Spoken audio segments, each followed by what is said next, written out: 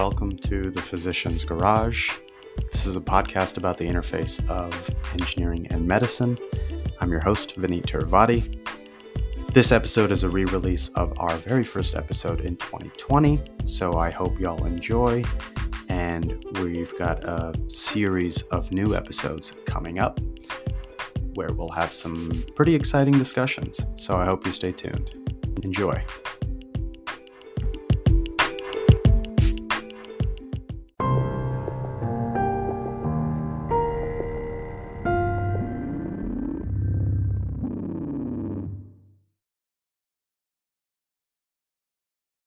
Just for the sake of completeness, I'm Vineet Tiruvadi. I'm an MD PhD at Emory and Georgia Tech. And I'm Bilal Bari, MD PhD at Johns Hopkins. And both of us are coming in with a deep background in engineering, about to embark on residency applications, about to embark on residency decisions, life decisions.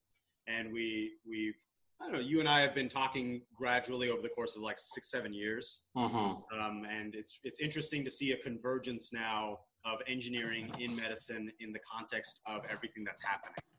The research in medicine. So we figured we'd record this and just have our usual chat and see if anything useful comes out of it. Well, I hope so. Sorry, so you were saying? Yeah, well, so the question of mixing how does engineering play into what medicine is? Yeah. And so I think in order to kind of get at that, for me at least, it's useful to think about what engineering is to you. Yeah. And so I think engineering as it's traditionally defined is problem solving, which to me is quite vague and potentially vague enough to the point of not being that useful. And so I like to kind of think about engineering, maybe also, I find that it helps to define things in terms of how they contrast to other fields. Yeah. And so especially, being in medicine where it's so biology focused, then, the parts where engineering kind of contrasts to biology, one of the first things that comes to mind is in engineering, one of the first things you learn is you lay bare your assumptions. Yes. Right? You say straight out, assuming blah, there's jokes about it, assuming the heart is a cylinder or a sphere, assuming a horse is a cylinder. Yeah. But I find that it's quite different from biology, and I'm intentionally casting a wide net here. I'm generalizing. I don't mean to speak to all biologists, but I have the sense that if you go and you give a talk for a biological audience, and you say, assuming whatever, I'm going to lay out this problem, there's almost a hush that goes through the crowd, which is like, oh my God, he just made an assumption. Right? And then you know what they say about assumptions. Yeah, exactly. Right? And it's just one of these things where I don't think it's explicitly said, but I feel it, right? You feel the sense of people saying, oh, is this really a scientist? Is this really a person you can take seriously? So which I find a bit odd, personally, right? Because it's more of a cultural thing. It's not that biology, you don't make assumptions. I feel in biology, oftentimes you don't state the assumptions. And I don't know if you had any particular thoughts about that. I think one of the most surprising things about the interaction with engineering and medicine is so much that we can go years without necessarily talking about the same subject, and when we come back, we're using the same language. We're talking about things in the same way. We frame assumptions. We frame the problem-solving process in the same way. I agree with everything you said. I think medicine and biology have this potentially bad but understandably necessary habit of, let's assume our measurements did reflect what we thought they reflected, but let's not say that. Like we will proceed kind of pushing the assumptions aside. It's a very much a polite thing to not state your assumptions, and then talk about your methods and talk about your results in a very fixed frame. I would agree. I think the assumptions are very much there. They're just embedded in the citations. They're embedded in this hazier information in who you choose to cite, who you don't choose to cite, how you frame your introduction, how you frame the motivation of isolating these particular two variables. There are assumptions all over there, but there's not an explicit addressing of why did you choose those two variables in the context of why did you not choose these 50 other variables. I don't know if that addressed your question, but yeah, I think that. I also wonder if, I think just given the competitiveness that exists in science, if, right, because to some extent, to state an assumption is to state a limitation, is to state a weakness. Yeah. Right, at least in neuroscience, for example, at least the kind of mouse circuit physiology work that I did and the field that I was in for my PhD, people might use a technique, I don't know how familiar you are, 2-photon calcium imaging, to report some measure of neuronal activity. And if you're in the field long enough, you understand the limitations of that technique. Limitations being, it's not really quite clear what the mapping between the calcium signal and spikes are. Yeah. It's a tool that can pick up, it's got good dynamic range for positive changes in spiking, but not negative changes. So you can't really see inhibition that well. And so, but what's interesting is if you kind of mention those weaknesses, and again, I think this is probably due to just the ultra competitive nature of science nowadays. Yeah. Is there's a need to defend and say, oh no, these aren't really as weak as you think they are. Right, and oftentimes it's pointing to an absence of evidence, saying, well, we don't really know. Yeah. Therefore, we don't have a reason to suspect that things are weak. And so all of that together, I think it's kind of a unique perspective that the engineering training has given me, which is that, as much as you might try to hide it, I do think it enriches your thought, and it enriches your ability to kind of, frame a question well, if you're aware of, what limitations you're putting into being able to frame that question, what assumptions you're using. And so that to me is at least one difference that I felt both in medical training and during the PhD that I thought that something that the engineering background gave me. Yeah. That I wasn't quite sure I saw elsewhere. In a similar vein, and I feel like I was just having this conversation with more physician types, where a lot of it is this there has been a change in the objective function of science. So clearly I'm already coming in with a little bit of the control theory background that I really please. But it fits into this conversation, I think, very well. Engineering is not so much about individual hypotheses. It's about how you achieve hypotheses, how you test hypotheses. It's the process by which you get to where you want to go. And maybe the one thing we share in common is not so much our destination or our vehicle, but the nature of deciding our destination, the nature of deciding our vehicle, how we think about setting up the problem. And this has been in the same way of clearly outlining your assumptions. Draw your system diagram. It's wrong. It's wrong. Get over it. It's wrong. But if you write it down, you don't feel overwhelmed when you figure out that it's wrong. You come in, you put in a new piece, and you say, I think it's related this way. It's an empowering transparency that I think engineering brings, that medicine hasn't always been transparent. It has been this intuitive, maybe more art than science. I don't know what that art versus science thing means, but that's a topic for another day. But I think you said it well. If you lay out the assumptions in a hyper-competitive environment, in an environment where the objective is to maximize something, maximize production, those honest, transparent depictions of limitations and assumptions become weak points in a theory. They become easy weak points in a theory. They become easy avenues of attack to say, that's why your particular hypothesis, which you've staked your career on, because to test your hypothesis, you need to control n-2 variables. That's expensive. That requires a lot of ancillary funding. And so over the course of 10 years, you learn the techniques, specific techniques to control n-2 variables.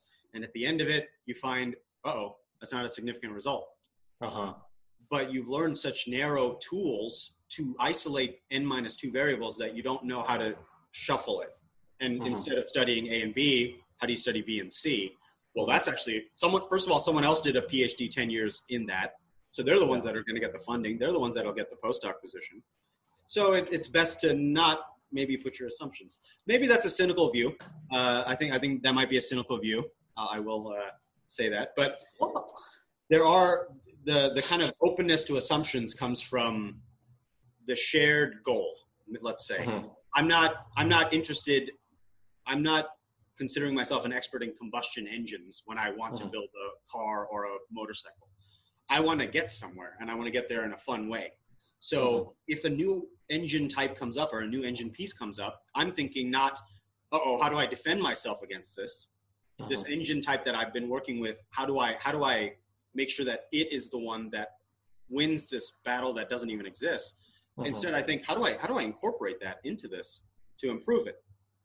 And everyone's kind of building on that to try to get to the cool goal of I want to get there maybe, or I want to get there, or I want to get there the funnest way. Yeah.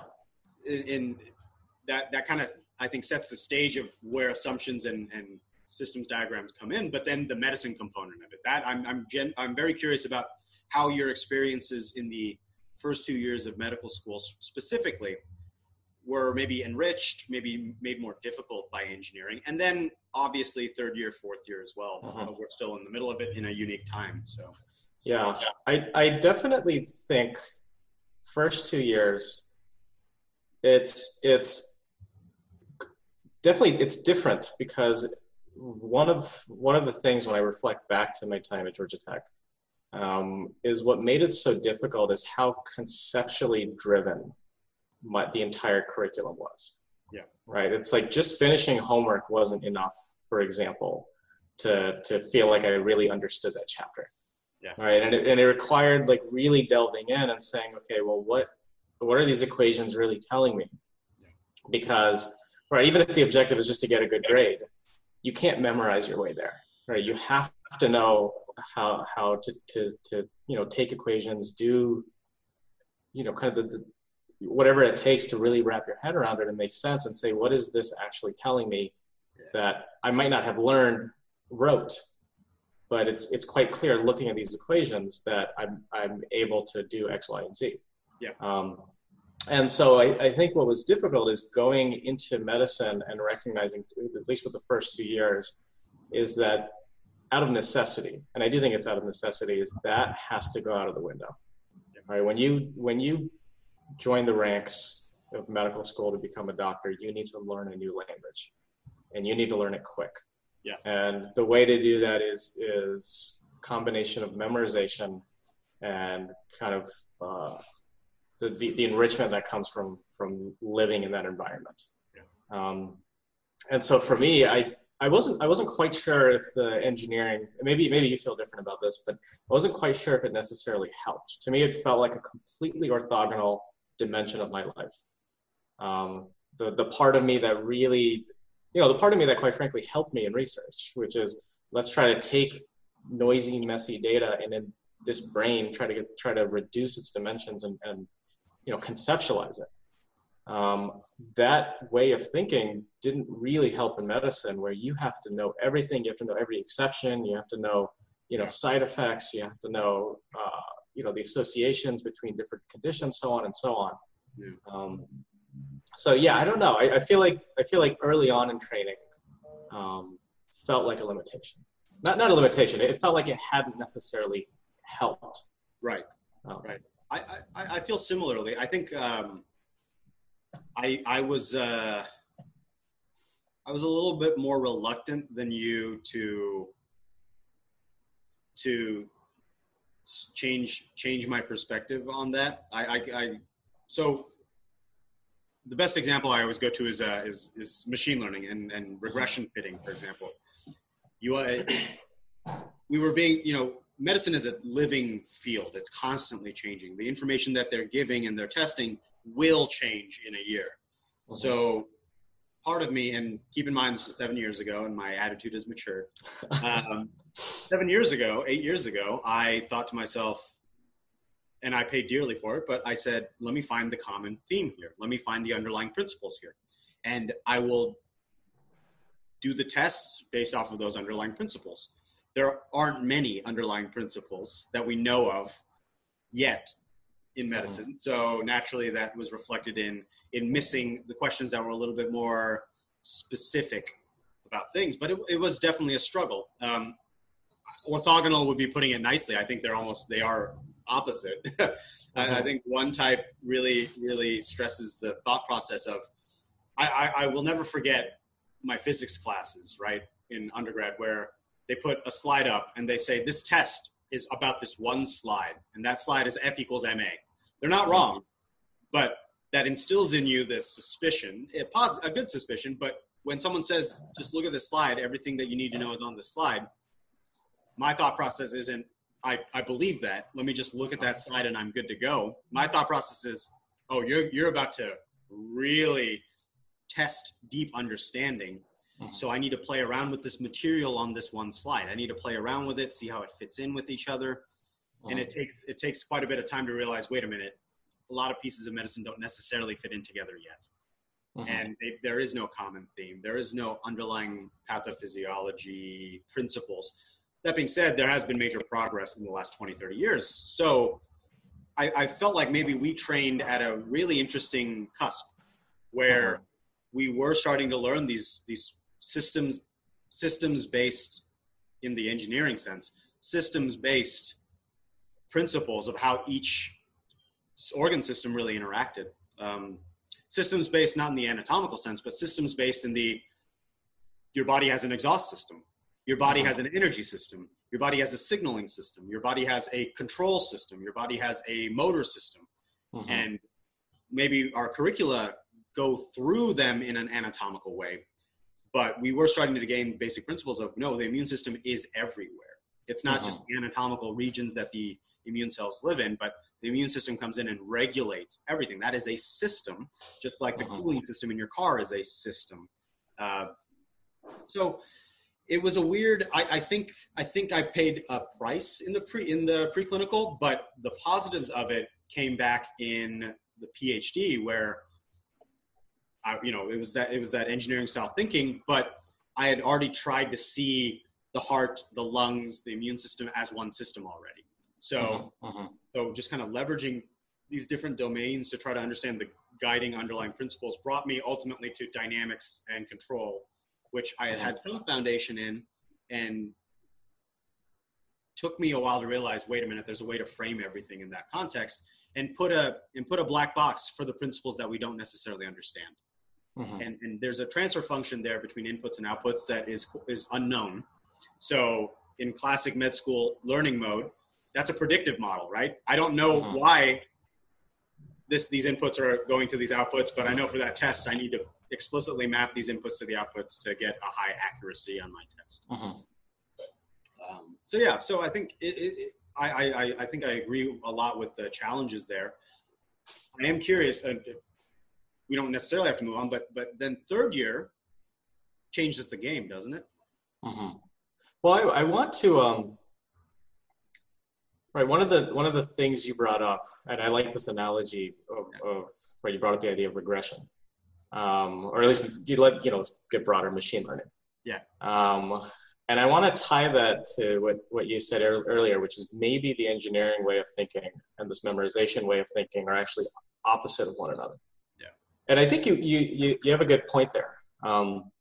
Conversation I had with a friend of mine a long time ago, where we were trying to figure out if there's something adaptive about forgetting. Yes. Right. And in medical school, you don't want to forget anything, right? And if you forget, you feel weak. You feel like I haven't studied enough. I'm not going to do well enough. I'm not going to look smart enough. Yeah. But what you learn in machine learning, and I wonder if you can think of regularization as right. Is this like, in a way, you're trying in some way to forget pieces of data, because what you're trying to do is to essentially see past the noise and figure out what is the true generative model. Overfitting, yeah. You want to avoid overfitting in your training set so that on the testing set, third year, fourth year of med school, you're able to achieve a decent accuracy versus, but that does come at the cost of accuracy in the training set. Regularization was exactly what I was going for. I don't think I finished that thought, but yeah. Yeah, and so it is interesting. It's almost. I mean, this is now a testable hypothesis, right? Agreed. So actually, I encountered this paper early in my PhD, and it completely transformed the way I thought. It was the paper from Aaron Batista, Byron Yu. They're up at Pittsburgh. I think it's called Neural Constraints on Learning. It's 2013, I believe. Sadler et al. Sadtler. It was in Nature. And they did this beautiful experiment. I thought it was a beautiful experiment where they had two non-human primates. They had BCIs in motor cortex, BCIs being brain-computer interfaces for anyone who's potentially watching. These BCIs are little electrodes that go into part of your brain that's associated with movement. It's one of the closest signals to your muscles that tells your muscles to move. So if you're able to listen in on that part of the brain up here in motor cortex and listen in just the right way, you might actually be able to interpret movements and predict what movements the non-human primate, or in some cases the human, wanted to make. So they did this beautiful experiment where they let the BCI learn the combination of electrodes and the combination of weights needed to control a cursor on a 2D screen well. Established work. A lot of really good work from Shenoy Lab out at Stanford. I think Batista did a postdoc with Shenoy. So really solid work. But what they then did was they tested the monkey's ability to relearn in the context of the frame that they already learned. So how they did this was they had 100 channels in their BCI. They learned linear weights between those channels and the ultimate two-dimensional cursor movement. They learned the weights, and then they actually perturbed the weights in two ways. They perturbed them in manifold. So those coefficients, they trace a line in this high-dimensional, 100-dimensional space. They did things like, let's say, just weakened all the weights. All of them, just divided them by 2. The monkey was able to relearn. The monkey was like, okay, I guess within reason, I can make do. I can just double the activity to get to the cursor to where I want. The monkey was able to relearn, and the BCI new coefficients were able to achieve the same performance. But then what they did was they moved it out of manifold. And there's a lot of different directions to move it out of manifold. Their paper goes over how they decided to move it out of manifold in some beautiful way. But when they move it out of manifold, the monkey's performance plummets and stays down. And then when they switch the coefficients back to what the monkey originally learned, it went right back to where it was before. Right back to where it was before. Versus when they did in manifold changes, the performance decreased, they were able to learn again. And then when they changed it back to the old way, it decreased and they were able to learn again. They had this beautiful picture that changed the way I think about learning, maybe in a positive way, maybe in a negative way.